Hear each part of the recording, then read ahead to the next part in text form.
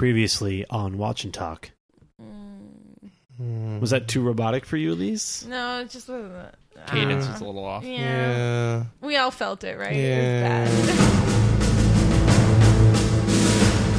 bad. Previously on Watch and Talk. Here's the other thing, right? Milk. Like a tall white angel, Jane Lynch appears. Nancy McNally, was she the first person to improperly connect Bin Laden to Iraq? And they can't do the Garkle maneuver? By the way, I don't want to skip over the kiss. Wah, wah, wah, wah, wah, wah. Hello, everybody. This is Season 2, Episode 2 of Watch and Talk. This week we're watching an episode called In the Shadow of Two Gunmen, Part 2. Part 2. I am Eric. I am Jason. I'm Elise. And Brayden. Nailed it. Much better, guys. Much better. I hear we have some follow-up this week. Yeah, so we have some follow-up from last season from a listener, and he gave us, his name is Pat, and he gave us some... Hey, Pat. Hey, Pat. Yeah, thanks for writing in. We have Hi, 5 really, fun trivia facts about last season. 5? Yeah, 5 facts. Okay? Here we go. That's a lot. Yeah, so he says that Zoe goes to Georgetown and is a freshman at this point. And the episode was shot at the Newseum in D.C., but took place in Rosalind, a made-up town in the world of West Wing. I prefer the old Zeum. Okay. Yeah. Okay. Is that because they didn't want to taint the reputation of a real town? Maybe they're just trying not to make a statement about a town. Yeah. Then the second fun fact is the discussion about the carpet in the Oval Office between Fitz and President Bartlett. Cliffhanger. Yeah, is another example of something that only exists in the world of the West Wing. It's Oh. not. He says there's nothing. Can you take in that real back? life. Can you just not I say know, that one? But Pat says that he agrees with us that it's a very cool idea and also wishes it was true. Yeah. We could start it. The whole flag should be modular Yeah. to reflect the mood of the nation. No, this is definitely something we should have. So we're putting an official recommendation out there to the White House. Like when you could put a filter on your Facebook photo to let everybody know that you like a football team. Okay, so he says the person in the crowd to signal when they're supposed to shoot. Yeah. And he's supposed to stand near the person who's targeted, I guess, because he's a better vantage point. So we kind of got that. And he was very sweet on his comment. He said he didn't want to give it away, like the person they're supposed to shoot, because of Brayden. That I is really appreciate nice. that. Thank you. Then they needed to bring up Bartlett's health in order to make The Shadow of a Gunman Part 1 make sense in the next episode. What do you guys think about that? In which Wait, what do you mean? I guess it was when they had to tell them The anesthesiologist about the thing? anesthesia. Well, there's no MS stuff in this episode. Yeah, there's no overtly. It comes MS up thing. later in the series, I know for sure. I think Yeah. maybe he's talking about what we said about the first episode of the season, What was? or that? maybe what we said. I guess what we said about the season finale. Yeah, right. They season did keep response hinting to at the his health. finale. Yeah, so Yes. he's saying that maybe they were just dropping that in there so you'd a remember subtle it reminder, yeah. for how crucial it was in the first episode of the second season. But they could have just reminded everyone for 3 or 4 months later with the whole, Miss last Bartlett- time. I on. think it was just some misdirection. Honestly, I think it was too. Yeah, that's what I think. Yeah. And and Abby lays it out explicitly as soon as she comes on screen. Yeah. And then this is my favorite trivia piece that he mentions. So I didn't watch The West Wing when it was actually on television. Did any of you? No. Okay. So the thing that they did with the cliffhanger, for the entire summer, you could go to 7-Eleven and get Slurpees to get clues on what happened. No. Wait, no. Yeah. He was talking about The Simpsons. Damn it. Yeah, that's The Simpsons. Oh my god, I would love a West Wing. That who was got shot who Slurpee. shot Mr. Burns. Maybe they did it for this too. He said other he just says other cliffhangers. Yeah, Who shot yeah. Mr. Burns. Oh. I think you had to go to No, and that was like an Apu reference. I get it. I was like, 7-Eleven doesn't seem very West Yeah, Wing. for the West Wing, you would go to Hardee's. And if you ordered the number one. Remember, did you do the Smell-O-Vision? You went to... Yeah, it was went to Living 7-Eleven. Single had it. And also Married with Children, and you bought a ticket, and then Yeah. you would sit down and watch the whole night's TV, and they would tell you when to I did scratch not it, do that. Nickelodeon had and you would that, scratch too. it, and you would smell it. I think they showed a Revenge of the Nerds movie like that in No that way. format too. Is that a format? Yeah, it's Okay. television. Okay. So those are the okay. Well, I was really excited about the last one because I did think it was about the. Well, West it would mean that Wing. it would imply that there were West Wing 7-Eleven cups out there somewhere I that know. you could obtain. I would pay like $500 for one of those on eBay. No. No, someone's like old Slurpee cup. Spousal veto. So he's just saying, Disagree. here's a fun other So missed cliffhanger. opportunity Yeah. by Aaron Sorkin and company. Yeah, I guess 7-Eleven isn't highbrow enough for West Wing. Starbucks. Yeah. Well, anyway, that's what the follow-up was from last season. So thanks for writing it, Thank Pat. you. Yeah, thanks a lot. Okay, so we going into the episode now? Yeah, let's do it. Okay, so there's a previously on. It's nothing from the first season, all second season stuff. President's been shot. Josh has been shot. We're halfway through a flashback. Stephanie Abbott's been shot. Don't forget her. Wow. Who? I almost forgot. Was it Yeah. Stephanie? I know. Yeah, it was. Abbott. B. Yeah, we're in a Oh. flashback in the primary season, learning how Bartlett got the nomination, and the third skinhead guy, the third shooter guy that we just discussed, is on the loose still. On the lam, as they say. Yeah. What? They say that. What does that mean? It means on the loose. LAM, right? Yeah. It usually means I think you broke out of prison. Yeah. You're on the lam. You're on the run. You're on the lam. But lambs are so cute. But it's not that kind of. You're not lamb. riding a lamb, but you. Well, that was a Colbert bit when every time a monkey would escape from a zoo, he would have monkey on the lamb, and then the intro thing was a monkey riding a lamb. Oh, I get it now. That's Yeah, it's great. pretty good. So we start. It's 3:28 a.m. outside of the Dixie Pig Outside the Dixie Pig, which is some bar -B-Q. some ominous labeling. I think a little foreshadow. Oh yeah, he's a Dixie He Pig. is a Dixie Pig. He's gonna get stuck. Yeah, I'm sorry, buddy. is a Dixie Pig a thing? Dixie's like the Confederates. Oh. Yeah, this guy's a neo-Confederate. Yes. Yes. He is okay. watching the news kind of smugly. He's very proud So of himself. smug. He's happy about the news that He's jazzed. He Jazzed is right. caused all this pandemonium, and he's really excited about it. He's so excited, he takes a cigarette out of his mouth and puts it out in the middle of an egg. He ordered a meal, did not touch it, just to put a cigarette out in the center of the egg. We catch his what's that part of your hand? It's like the webbing between your The thumb weenus. No. and not right. No. No, it's not. So between It's like your- Webbing. between his thumb and forefinger, Your thumb neck. yeah, your thumb. He's got a thumb neck tattoo of a swastika. Looks like maybe it's a prison tattoo. He steps outside, lights a cigarette, and gets swarmed by about And 800 police officers. They arrest the fuck out of him. And Yeah. everyone's like, get down, get down, get down, get and down. he doesn't do it. He takes a really long time. Yeah. And then the smoothest musical transition.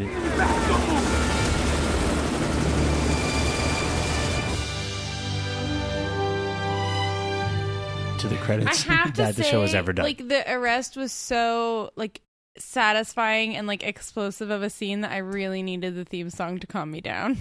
I want like- a And it was right there. It was there for me. 24-hour barbecue restaurant in my neck of the woods. What is this, like, podunk town in Virginia have True. a barbecue restaurant open at 3:30 You're a.m.? focusing on the issues at Wow. hand. And Eric. he ordered egg and potatoes at a barbecue restaurant. That sounds He like a deserves to go to jail. mistake. Yeah. Yes, put that man in prison. Monster. He's a monster. Yeah, so and I don't really understand the like sequence of clues that led him to be caught, but good work on the FBI. They Yeah. took maybe 6 hours or so to catch him in some random place. So good on them. They go to the credits, and then after that, it's the CJ press conference. She's taking a victory lap. They caught the guy. I thought about this last episode too. It's only been like 10 hours since they were announcing that they rescued the pilot.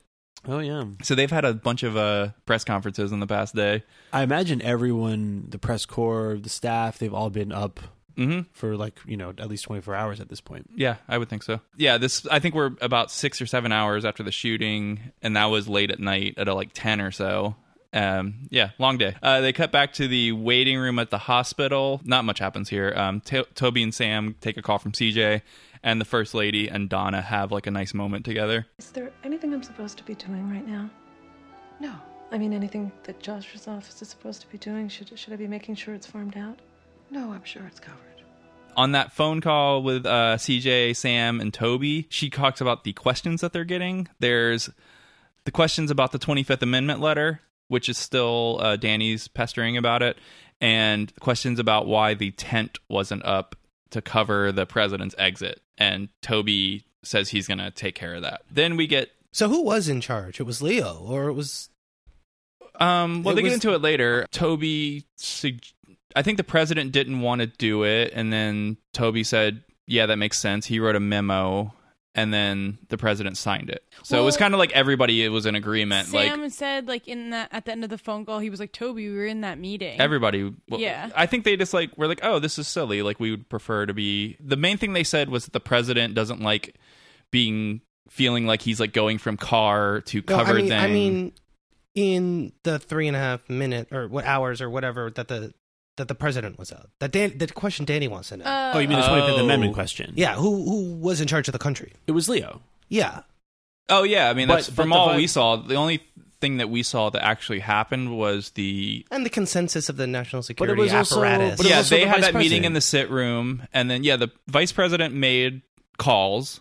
Yeah. When it came to, like, should we do Nancy's invade Iraq plan or not, he made the final decision on that, even though Leo was the one arguing the most for that, and he obviously took his counsel. Right. But the everybody was looking at the vice president, and the vice president said, we're going to wait, and then they waited. So it feels like it was actually his call. But I think they want to imply that it was Leo that was in charge as a point of drama. Yeah. So we discussed briefly the 25th Amendment last podcast, and I guess the issue they're getting at without really addressing it directly is until there's some action taken under the 25th Amendment, whether the president writes the letter, saying he's incapacitated, or he's involuntarily removed temporarily by his cabinet, there's kind of a gray area there. Like, he is in fact unconscious, but has not exercised the procedures under the 25th Amendment to delegate power to some other person. So even if the vice president makes a decision, it's unclear whether the vice president has the authority to make that decision. So anything he orders national security, the military to do, it's unclear whether he was authorized to do that or whether it's essentially a coup d'etat by the vice president. Okay, well, but just sit and wait is a pretty safe call there then. Right, like if that's an option.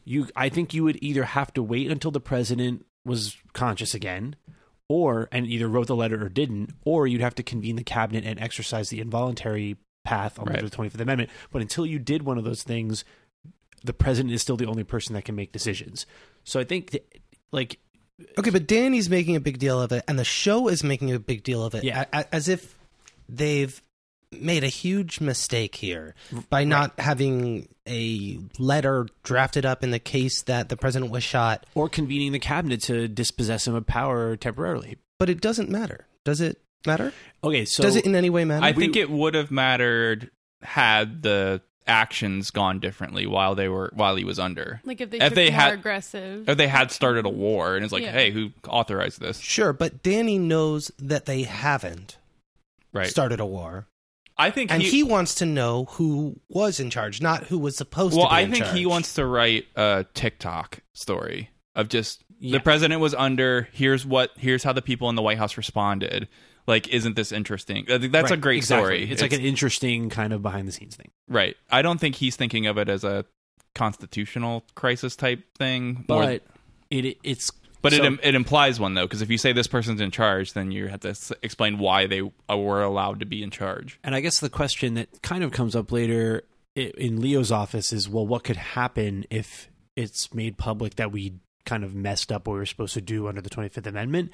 And the answer to that is really, I don't think that anyone in the public could do anything about it, but Congress could essentially vote for articles of impeachment for either the vice president under the theory that he overstepped his authority in attempting to make decisions as acting president without the 25th Amendment being triggered, or that there was some sort of gross negligence on behalf of the White House for not having something set up so that if this happened, they would know what to do under the 25th Amendment. Right. I bet after this episode, all the presidents have a letter ready. Yeah, I'm Yeah. sure that actually is prepped and ready. Yeah.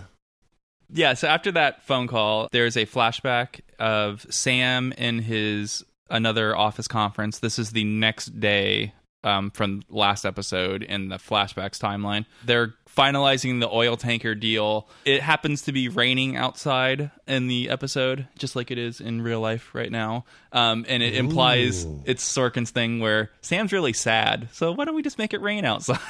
That'll get the point across. Sam is having second Also, thoughts. then Josh gets to be wet. Yeah, that's later. Yeah. I feel like the rain is about like a cleansing experience in this scene. Okay, I like Yeah. that. Yeah. Because it's like it's a new beginning for both Josh and Sam. Yeah, so Sam's having second thoughts about this oil tanker deal. It's kind of acting like a butt. Instead of buying these ships, don't buy these ships. Buy other ships. Buy better ships.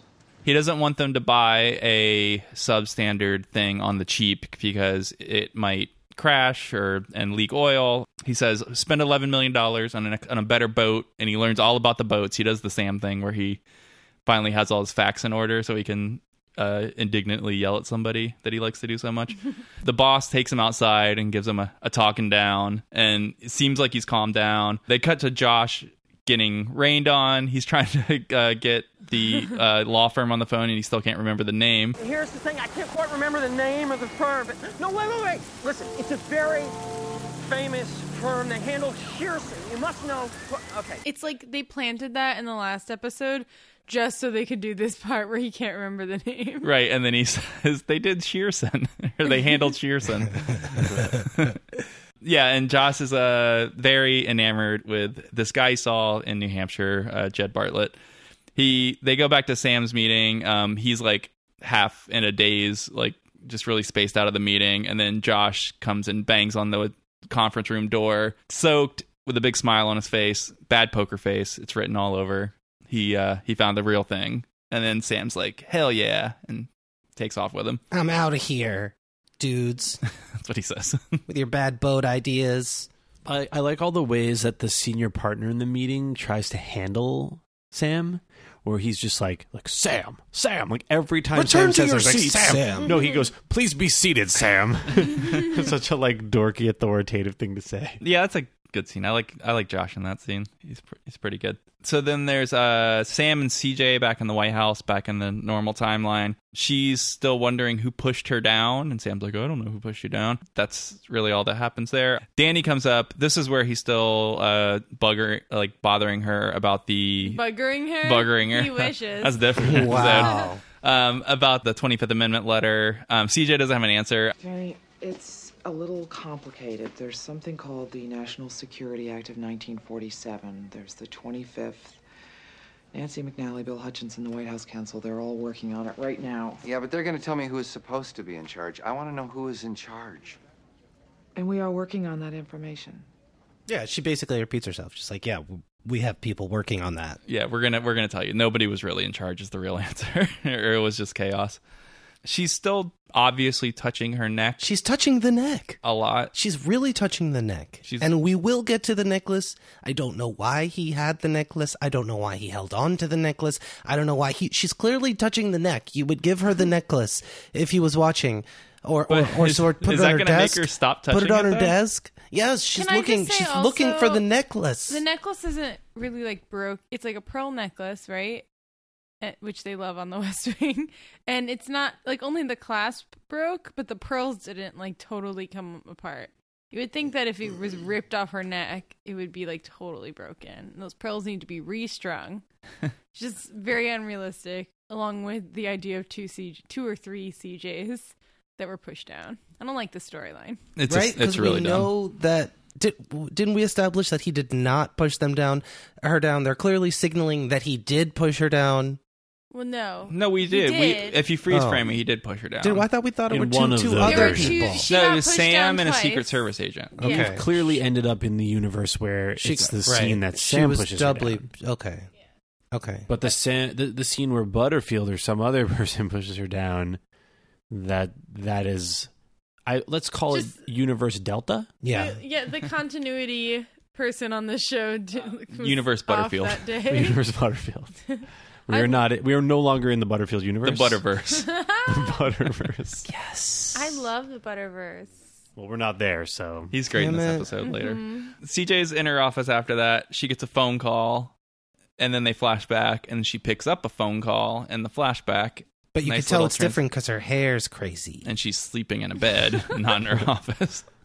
Yeah, just some telltale signs that it's a different scene.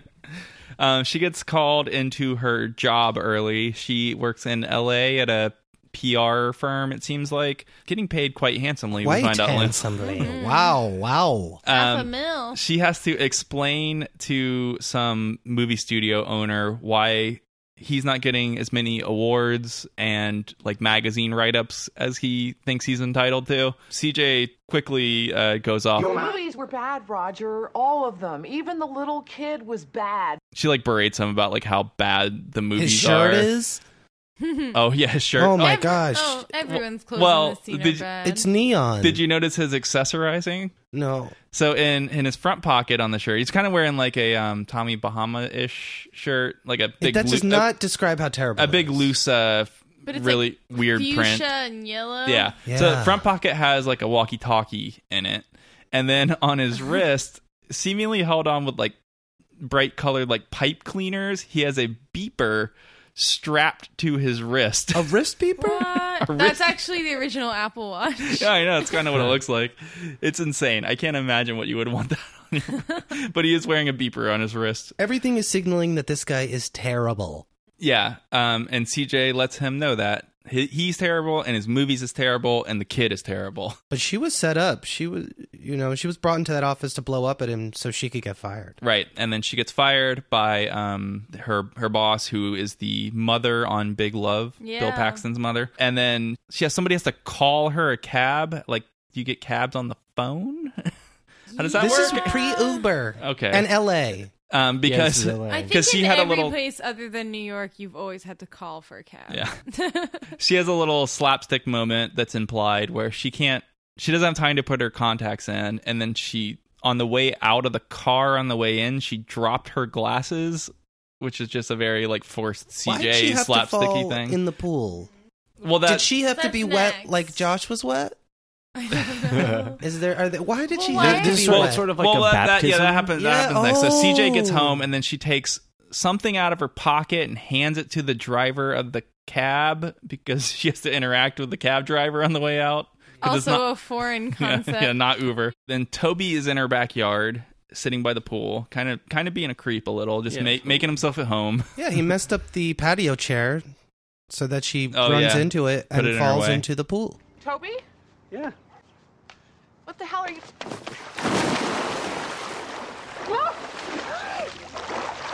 CJ, you fell into the pool there. CJ takes a dive. He set her up. I knew it was coming, but I still laughed really hard. By the way, let's just note for a moment, CJ's house is awesome. Amazing. Yeah. She did a bad idea when she quit that job. Big mistake. It's got a like little cabana with towels in it that she gets herself into. I like when she's getting out of the pool too. I'm climbing out of the pool. My clothes will be clingy. Avert your eyes. Avert your eyes. And then they just like fix the camera on her as she's getting out of the pool. So we get to see clingy they force clothes. us to not avert our eyes. Those clingy Try 90s and avert your eyes. floor length like outfits. It's very unprofessional for such a high paying job, I think. Well, no, she said that they woke her up and she like rolled out of her, that was like her pajamas. Okay. Yeah, but she took 45 minutes to get there. Yeah. Everything's in LA is 45 minutes though. Traffic. Wow. Toby says, CJ, come work for Bartlett. Jed Bartlett's very impressed with you.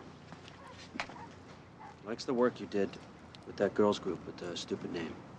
Bartlett's impressed with me? Very impressed. And one of the big keys to his game plan is bringing you on as press secretary. He's never heard of me, has he? No.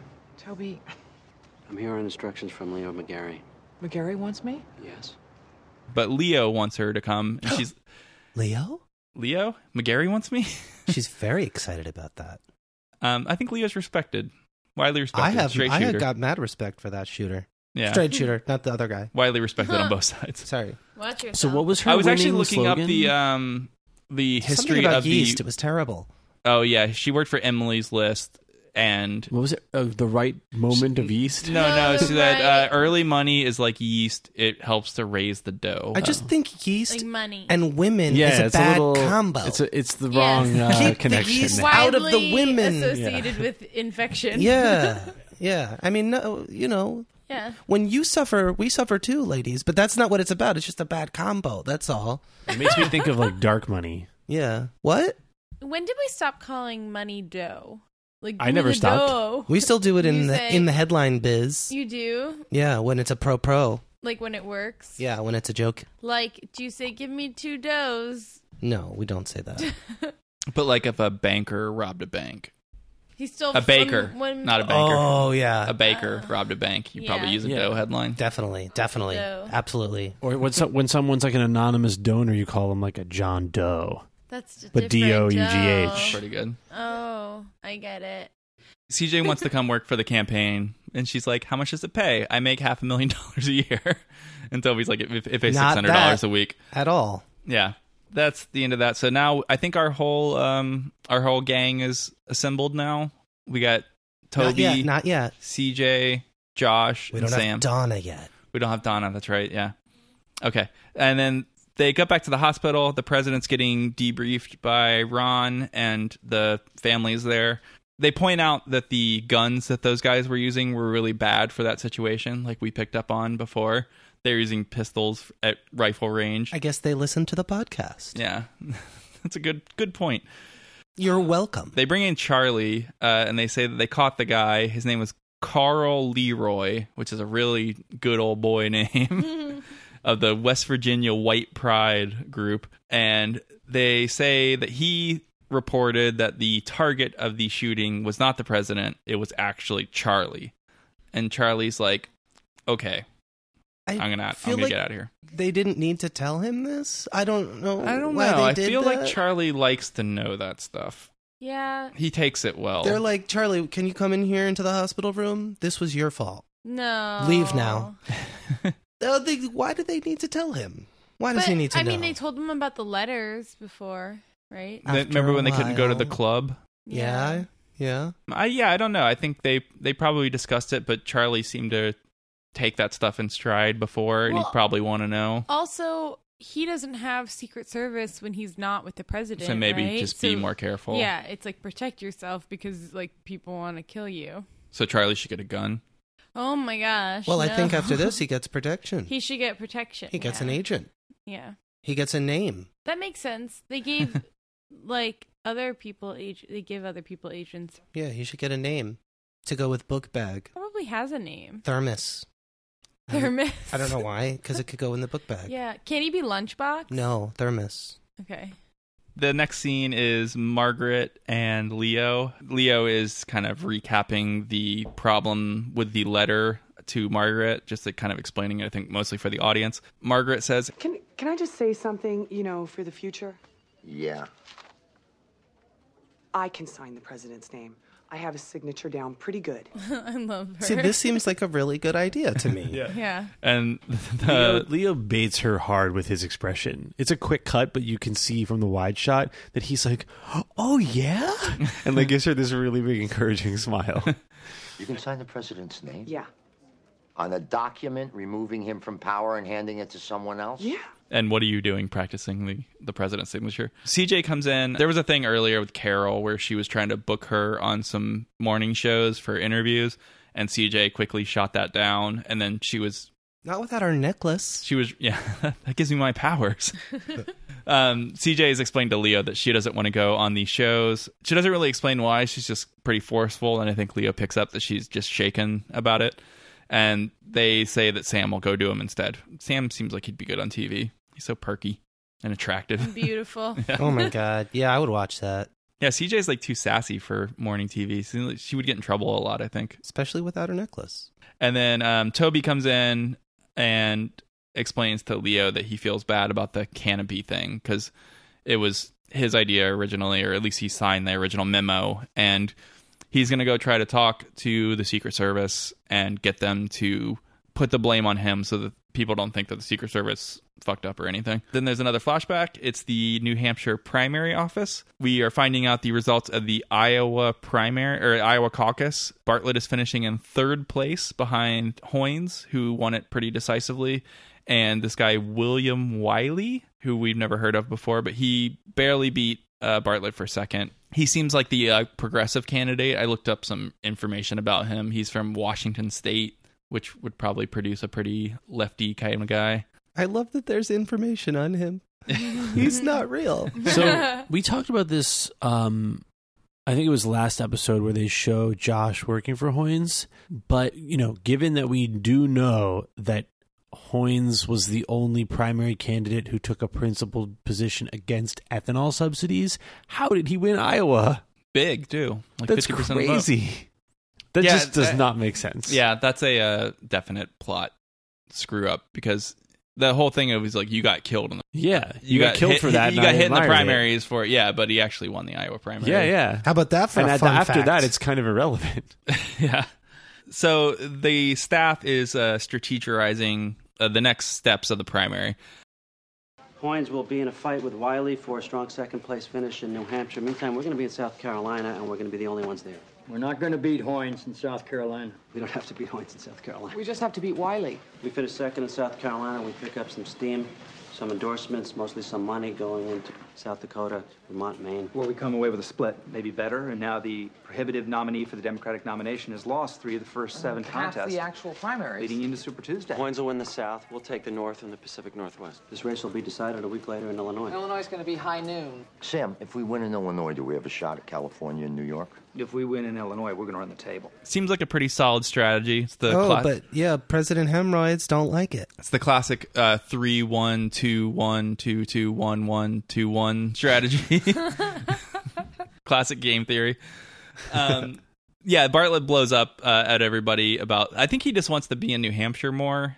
He just seems like he's comfortable there. It's his home state. It's a nice state. He doesn't really explain himself well why he's so mad at everybody. And he says, "What's next?" Right? And he does it a couple times. Yeah, and he explains. He's like, "This is what I say when I'm done talking about this thing." And I thought that was so it's like the origin story sort of what's next, which is something everyone always thinks about when they think about this show. And it's usually you think about it as like the inspirational thing, like what's next? We're gonna do great things, but it's actually like the president is impatient and frustrated. I'm told we don't have the governor at this moment, so while we try. Okay, who can tell me what we did wrong there? I blew it. What's next? You didn't have the candidate. That's right. Anybody who answered we didn't have the candidate. Next? He was doing that last episode too. Remember in the staff true meeting? Origin of it though was, if you want to look at like the positive spin, is when Bartlett leaves and then Leo is like, "Okay, for real though, what's next?" Yeah. That was last episode, though. But this is like the origin is when he explains himself. When I ask what's next, it means I'm ready to move on to other things. So, what's next? We're done. Fantastic. Well, I feel bathed in the warm embrace of the candidate, Leo. He says you'll get to know him. Just give him a little while, and we'll work that out over the next 20 minutes of screen time or so. Leo I says hope to it him. works out. Then Josh goes back to his office. Donna is in there just answering his phone calls. And we're like, oh, Donna's working for him already. That's cool. We quickly find out that she's just like wedding crashing. She's some kind of scammer. Yeah. Mm-hmm. Hi. Hi. Who are you? I'm Donna Moss. Who are you? I'm Josh Lyman. Ah. Yes. I'm your new assistant. Did I have an old assistant? Maybe not. Who are you? I'm Donna Moss. I came in to volunteer, and the woman assigned me to you. Which woman? Betsy. You mean Margaret? Yes. Who are you? I'm Donna Moss. I'll be working as your assistant. She says, "I'm Donna Moss," like 20,000 times. Yeah, I'm your new assistant. Mm-hmm. Oh, I totally misread this scene, and I thought that this was just like a like circular time, and that like we're like looping back around to like the moment where they briefly forget that they've always been in that relationship together. So this is like the sci-fi version of the West Wing. Donna exists in all times. Yeah. Haven't we been providing like a sci-fi analysis of this show this whole time? We're not in the Butterverse, where all sci-fi has been eschewed. So as they're arguing over whether Donna... Guys, let's go to the Butterverse, though. Yeah, we really lost Do you out. think Donna exists in the Butterverse? Oh, yeah. Oh, yeah. Wisconsin? Yeah. As Donna's trying to talk her way into this gig, they go on their first, and I think chronologically maybe the first walk and talk of the entire show. Because we haven't seen any other ones in the flashbacks. That's true. Wait. No. There was the president and Leo outside. There was and that wasn't really Josh and Sam outside on the sidewalk. Yeah, but they're standing. They weren't going like through and all. Like, these were like moseying. I think you need to do a corner or something. Okay. Yeah. You have to walk. To be like this was like a briskly. legit. Tight They quarters. were walking like in a circle around an office and like dropping things off in Our mail bins and stuff. classic walk and talk Yeah. that we know and love. Okay. So I think this might be the first one. Josh takes about 3 sentences to break down the normal employer-employee social boundaries. When did your boyfriend break up with you? What makes you think my boyfriend broke up with me? Well, you're too old for your parents to have kicked you out of there. But he's kind of the woman whisperer. He nails it, doesn't he? He's He knows- right, yeah. I think that's kind of a overplayed trope in things, though, where it's like, let me guess. You want to do this and this and this, and this is what happened to you, and you always thought you could do this. Am I right? And they're like, no. Like every movie does that. Like, I wish Donna had done that to him. Like, let me guess, you were the campaign manager for like a douchey centrist, like, Then you stood out in the establishment rain, candidate. and your buddy was trying to sell the boats wrong.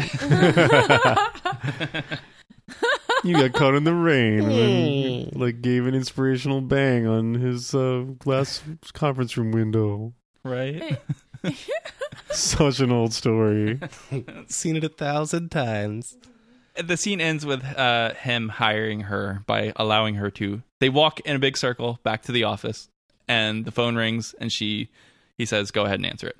So now our whole gang is complete, right? Oh, I guess we don't have Ginger, we don't have Bonnie, we don't have Carol. Oh, But but we they know- do The mention assistant core isn't there. Yeah, yet. Margaret. Margaret. Like Yeah. Margaret is there, even though we haven't seen her there. Yeah, I think Margaret's been working for Leo for a long time. Yeah. They have a very quick flash forward back to Josh, and he's in surgery, and Donna is watching over him. And then they go to the White House the next morning. It's CJ and Sam. This is where we get resolution on the great necklace caper that we've all been so entranced in. Oh my God! Thank God. Finally. Sam pushed her down and stole her necklace in the process. So how does she figure it out? And he would have gotten away with it said too. that she asked other people, like a bunch of people, their stories, and then put it all together. Sam went on the morning shows, And and then he told that. a story.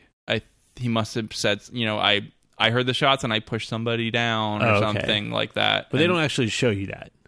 No. No, they don't show her like piecing together. She has No, like but an I think But they evidence. don't show Sam saying anything. And she to just her. yells, No. Eureka! No, CJ has like an evidence board. Yeah. Like one She of those- probably does. A crazy wall with like red lines between photos, and she just keeps like scratching her 17 neck. photos of her neck.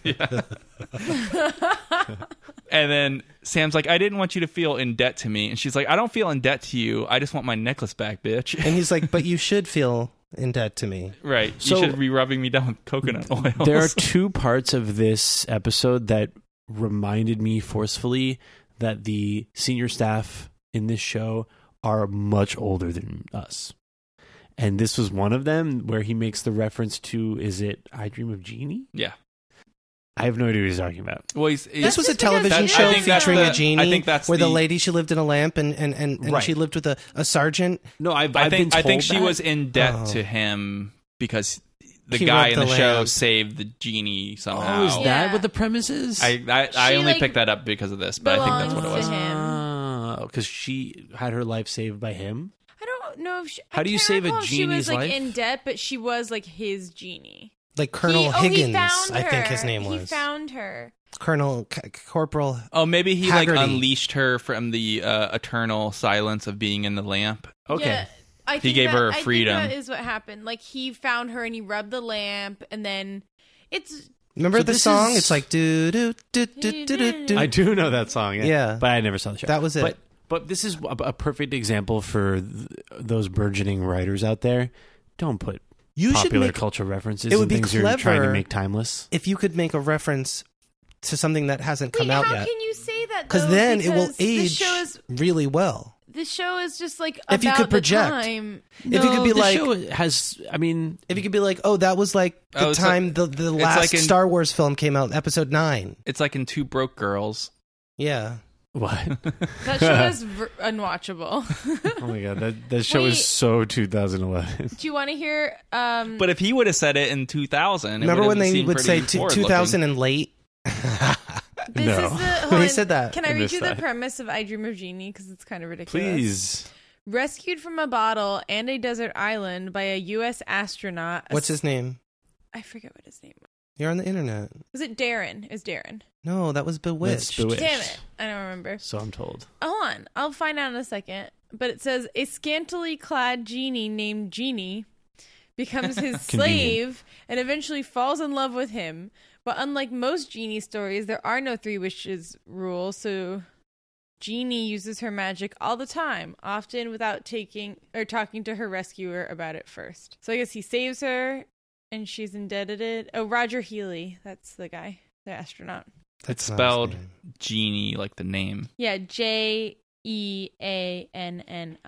Her parents were a little bit on the nose with that one. Yeah, well, her mom's... Nope, that's Bewitched. Wow. No. Agnes? Yeah. Yeah. Oh, and then they replaced the guy halfway through the show. Oh, fuck, that's Darren. Bewitched too. That is This Bewitched. is like naming your child Human. Human. Do people do Human. that?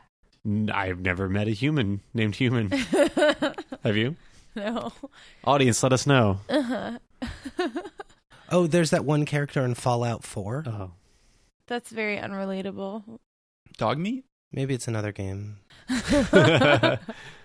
Oh, no, it's a book I read. Never mind. Wow. Oh, Ender's book 2. It's a little like pig thing. He's not actually a human. He has human-like qualities. That was so a, they call- you know what? That was a great book. Yeah. I liked Good Speaker stuff. of the Dead more than the first Ender's Game. Yeah, those are pretty good. Are we cutting this? Yeah, it's all. Okay. Speaker for the Dead? Was that for it? the Dead? For yeah. the Dead, yeah. It ends up with Sam and CJ having a nice little moment together, but that plot line was dumb, and CJ overacted it, and it took too long. It was real boring. Yeah. No. So they cut after that outside the hospital. There's still like a big crowd there. Ron is like directing cops to push him back a little bit. Ron still is wearing his makeshift bandage, it seems like. He has like a perfectly bullet-shaped blood stain on his bandage. I don't think he's gotten it like sewed up or anything like that. So get that checked out, Ron. I don't think he's even told anybody, because later CJ's like, oh, these are the people that have gotten shot today. She doesn't even mention Ron. Ron got shot. That's true. Yeah.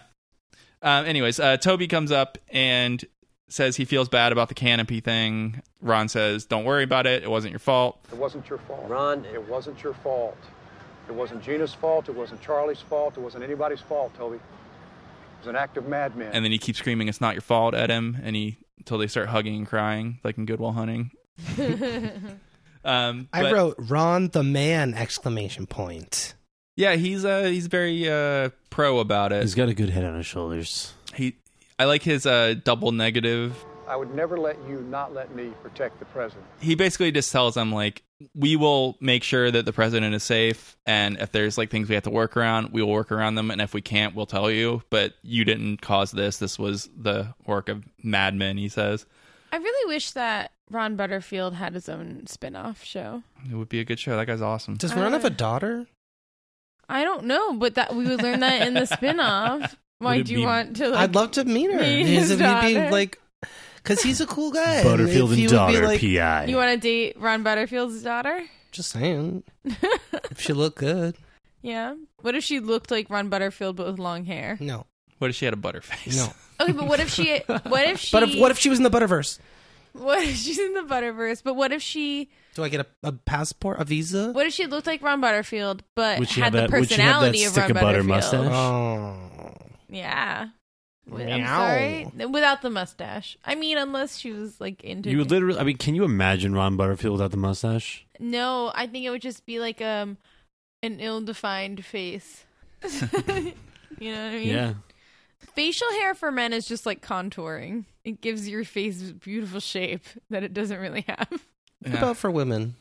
Facial hair? Yeah. No, that's what contouring is, like with makeup. Oh, I didn't know that was a makeup thing. That's like you shave I thought that your was face. kind of like a geometrical. It's like term. the shiny legs thing that's going around the internet. Oh my god! I didn't that? see it. I didn't see the paint. I didn't see it. I know, and then I I thought showed they it to were my shiny. roommate, and he saw the paint right away. Wait, what are you talking about? The The shiny shiny legs. Shiny legs, It's like the man. dress. Look up. What's that? No. It's like the dress. No, it's not. No, this is just an optical illusion. Don't tell me. I'm gonna Okay. Wait, the dress is an optical You know what though? illusion. Like if I were teaching like a 3D modeling No, class, don't- I would definitely ruin show it. Don't these ruin it. legs. He's the dress. No, the legs. Okay, don't ruin it for Eric until he sees it. It's the dress. It's nothing like the dress. It's the new dress. I'm looking at it. What am I supposed to be seeing? I What see is some it? shiny legs. They're so shiny, right? aren't they? Okay, They here's look the they look thing. really oily and They're glossy, not- right? They're not shiny. It's They're just not white shiny. paint. You're dumb. Oh, I see it. You're an idiot. They're not shiny at all.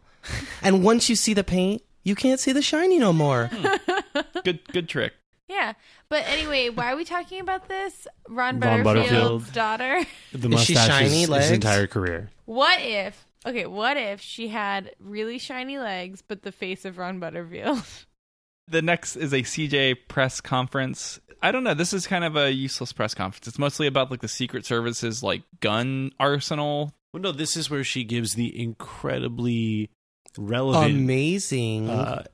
anti-gun speech. Right. So they pulled Danny aside, and he goes and talks. Why did they pull back to Danny Leo. aside? You think that Leo's gonna like tell him that they don't know about the minutes? Well, no, because Well, that's what he's yeah. going to do, but he's going to like butter him up first and like give him some But access. first, he's gonna be like, "Hey, CJ's good, huh?"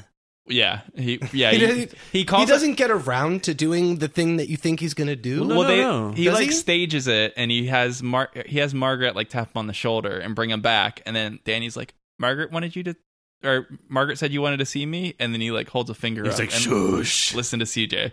I think that was for dramatic effect in some way, but then he says, ride with me to the hospital, and I feel like he's going to give him in the ride along. listen, this was a difficult situation. We did everything by the book, and don't embarrass us Don't about say this. shit. Yeah, If you don't start no shit, there won't be no shit. right. Is CJ's little speech like playing politics with the tragedy? Because remember when like Josh said like, oh, we're gonna get a big boost if we like do good on this returning this pilot I thing. would say that they don't make the motivation seem to be political. I think it's just that when people are victims of gun violence, they're like, "Gosh, I wish there were less guns." Yeah, and then she makes a good argument where it's like, I guess she didn't explicitly tie it to like, and that's why our gun reform agenda needs to go through. yeah, she's just so like, much. look, like we wish people didn't get hurt from guns. We don't really believe a solution is to arm the good guys since that didn't work here. So Mhm. really the only option is to have less guns. It seemed like she was like winning over the press in the moment too. She won me over. Biased press. The next scene is a flashback. It's the night of the Illinois primary. So this is like, 2 or 3 weeks forward from the last time we saw the gang. This next scene is like my favorite. Yeah, it's great. scene. Sam comes in, tells Leo that the undecideds are breaking towards Bartlett on the exit polls. He says the 72-hour undecideds, right? I didn't know that there was like that they analyzed undecideds so fine grain that they would be like, oh, there's a special group of they're so undecided that even 3 days out The there, super they still don't undecided. Well, that's know. probably people that didn't get picked up in the last round of polling. Right, but sure that like So it's just those a weird way of referring to them. That's the margin. Yeah. But it's just like, oh, who shows up and they're like, geez, Ken Bone. Yeah. No, but he's like a 72-day undecided. Yeah.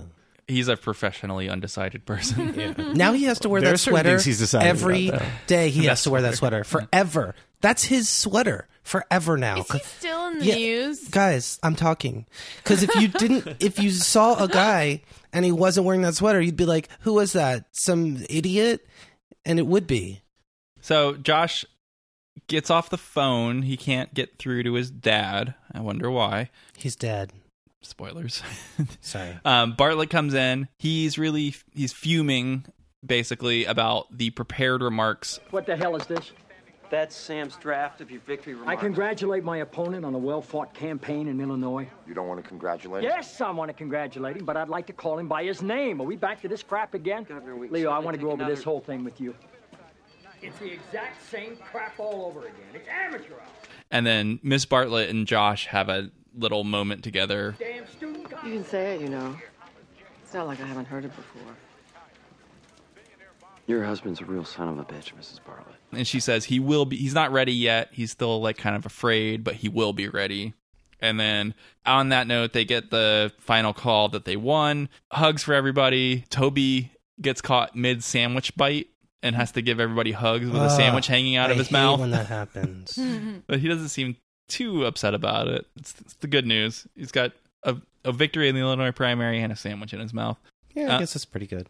They start playing the song Celebrate. That song. Thank you. This is the best line in the whole episode. Leo, we gotta replace this music. We gotta replace it with some Doobie Brothers. Josh. Doobie Brothers. Yep. Naturally, the better option is Doobie Brothers. And then as he's This celebrating, is the second reference, by the way, where I'm just like, no. Donna comes in and says, "Josh, your dad died," and his whole night's ruined. Yeah. They do a nice transition here to show Josh at the airport. They like show a TV screen and then switch to a different TV screen and like pan down, and Josh is at the airport. So a fun production fact about this, when my father watched The West Wing for the first time. This isn't going to be fun, is it? No, it's fun. He's a frequent flyer, and he was like, that's not the airport they're saying it is. That's not Chicago LAX. O'Hare? No, it's LAX. Because they say over the air. They say, Chicago O'Hare. O'Hare. O'Hare. No, it's No. not though. It's actually LAX. That makes sense. Yeah. For a production standpoint. Yep. As Josh is sitting there, he's just kind of like lost in his thoughts. Some Secret Service agents start posting up a perimeter around him, and he notices. And then from off screen, Bartlett comes in and comes to like kind of console him and give him an attaboy for the primary process. Kind of apologize for being President Hemorrhoid. Yep. Now he's President Good Guy. Yep. And I think, this is like kind of the moment where he becomes President Good Guy. I think it's President Dad. President They're pretty heavy-handedly saying like it's new when dad. It's when Yeah, Bartlett you lost a realizes- father, Lose but a dad, maybe you win a gained dad. one. Well, it's when he realizes that what people need from him is that father figure, inspirational, kind of always positive, reassuring vibe. And up to that point, he hadn't been doing that. He'd been like, it's all about me. I'm the victim. He hadn't been giving. He'd been taking. Yeah. Another production note is that they cut a line from this scene where Josh turns around to the president and goes, "Papa?" I don't think they should have cut it. No. Yeah. That is very powerful. Papa? Yeah, there's a couple things in this conversation that are pretty entertaining. I like when the president's like, "I can get a ticket and go with you," and he starts like patting for his wallet. I wonder if he's at the point where he doesn't carry a wallet yet. No. Yeah, that was a great. Yeah, like that harkens back to that totally. Yeah. I totally thought about that as soon as I saw it. Josh flies off. The president turns to Leo and says, "I'm ready," and that sentence has two meanings. I'm ready to leave, and I'm ready to be the president now, like my wife was saying earlier. That was a quick turnaround for him. Yeah. Once his staffer's dad died, he knew he needed to be America's dad. Well, it's kind of, I mean, when one dad dies, like all the other dads in the world get like a little bit of their knowledge and power. Yeah. And he was right on the edge. It's like there can be only number one dad. Number one dad. Yeah. Is the president always the number one dad? Yeah. Not come January. Yeah, number one mom. Hillary's pretty daddy. I don't think you know what that means. I totally do. And as he's walking out of the airport, all these people like come up to him and start shaking his hand, like he's like become famous in the meantime. Which I like that as just a way to convey that like his life has changed now. Like he can't be anywhere without being that guy anymore. And then there's a quick flash forward. It's the last scene to the hospital. It's like Josh on the bed waking up from surgery. Leo, the president, and some doctors are there. Josh whispers and the president leans over and Josh had said, "What's next?" He's quoting his new dad. That's a little weird. Yeah. I never got that, like, Josh, that phrase had that much significance to Josh before, but maybe we learned it in this episode. He's been living that memory in surgery. It kind of absolves Leo and Bartlett of the guilt they express at the end of the first episode, which is like, look what we got these kids into. Look what we've done. And it's like, well, no, like, you inspired them so much that, like, the first thing this guy on death's door, he can't even talk loud. Is he like, gotta say real let's quiet, accomplish like, the next goal for the people. Yeah. Donna kind of had that reaction too with the First Lady earlier. That was her thing, where she's like, is there anything Josh needs to be doing? Like, she's in like what's next mindset. Yeah. Even as Josh is in surgery. Like, you saved all these people from their incredibly high-paying, lucrative jobs. Oh, yeah. I wanted to mention... Now what? Speaking now of Donna... what do we fucking do? There was a moment in the Donna scene earlier. Josh has that line. This is a campaign for the presidency, and there's nothing I take more seriously than that. This can't be a place for people to come to find their confidence and start over. Why not? It's like a thesis statement for, like, the whole setup of the show, in a way. Because it is the place. Yeah, so that's the episode. So headlines, this is a hard one to do headlines from for some reason. I have 2 airport themed headlines. All right. So the first one is lax on LAX location. That is very meta. Thank you. And then my other one That's good. would be like for the Josh Lyman fan club newsletter. Mm-hmm. Josh Lyman spotted at airport with the best O'Hare. Oh, that's pretty good. Wow. I don't want to follow those. Do you want to go? Sure. I had one about the canopy thing. Open air or canopy snafu leads to shooting or something like that. I don't know. No canopy joke? Nope. Didn't fit. Missed opportunity. No, Jason, no. And no. The other one I had was about Sam leaving his law firm and it's shipping out. Oh my God, I had that too, but I called it Seaborn Sales. Oh wow! Goes and well. then I said ships out after sale meltdown. Nice. And I had another name one. I just called it. It's quite simple. Josh, Alive Man. I was trying to think of one. Oh, do you have any more? Nope, that's it. I was trying to think of one with like pitch a tent. Like an erection? Yeah, but I couldn't come up with anything. Oh, I came up with another one. What? Dixie Pig caught at the Dixie Pig. Oh, nice. I just really like saying Dixie Pig. That's fun. a fun word. It's good to say. Okay, so short on headlines this week. But final thoughts, though? You guys got them? I will say this fixed the problem of the last episode. What was the problem of the last episode? Where I was feeling like I waited for so long and the cliffhangers, and it's still, I couldn't render my judgment yet because it wasn't over. Right. And now it all comes together. We put the gang back together. We got Donna being crazy. It's great. It really should have just been one long episode. I think they might have aired it that way. Yeah. Well, but it says part 1 and 2, even on like everywhere. It says I don't know. I feel there probably like was 2 when they aired it like 1. Maybe. I don't know. Let's look at the air date. Yeah, they both aired together. They aired on October 4th, 2000. Oh my gosh. Maybe we should have done it as almost one episode. 16 years ago. That would have been a long episode. Whoa. That's true. That's where we would have lost all my listeners from having a 2-hour long episode.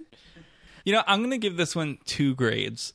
Okay. The flashback gets a best wing. Ooh. And then the real-time stuff gets a met wing. Ooh. Because I think all the plots that they resolve great. are super dumb. Mm-hmm. It's who wrote a memo about a canopy 3 years ago. Who stole Who gives a shit? Siege's necklace? Who gives a shit? Exactly. All the What's things that they said. nextless? All the things that... That's a good headline.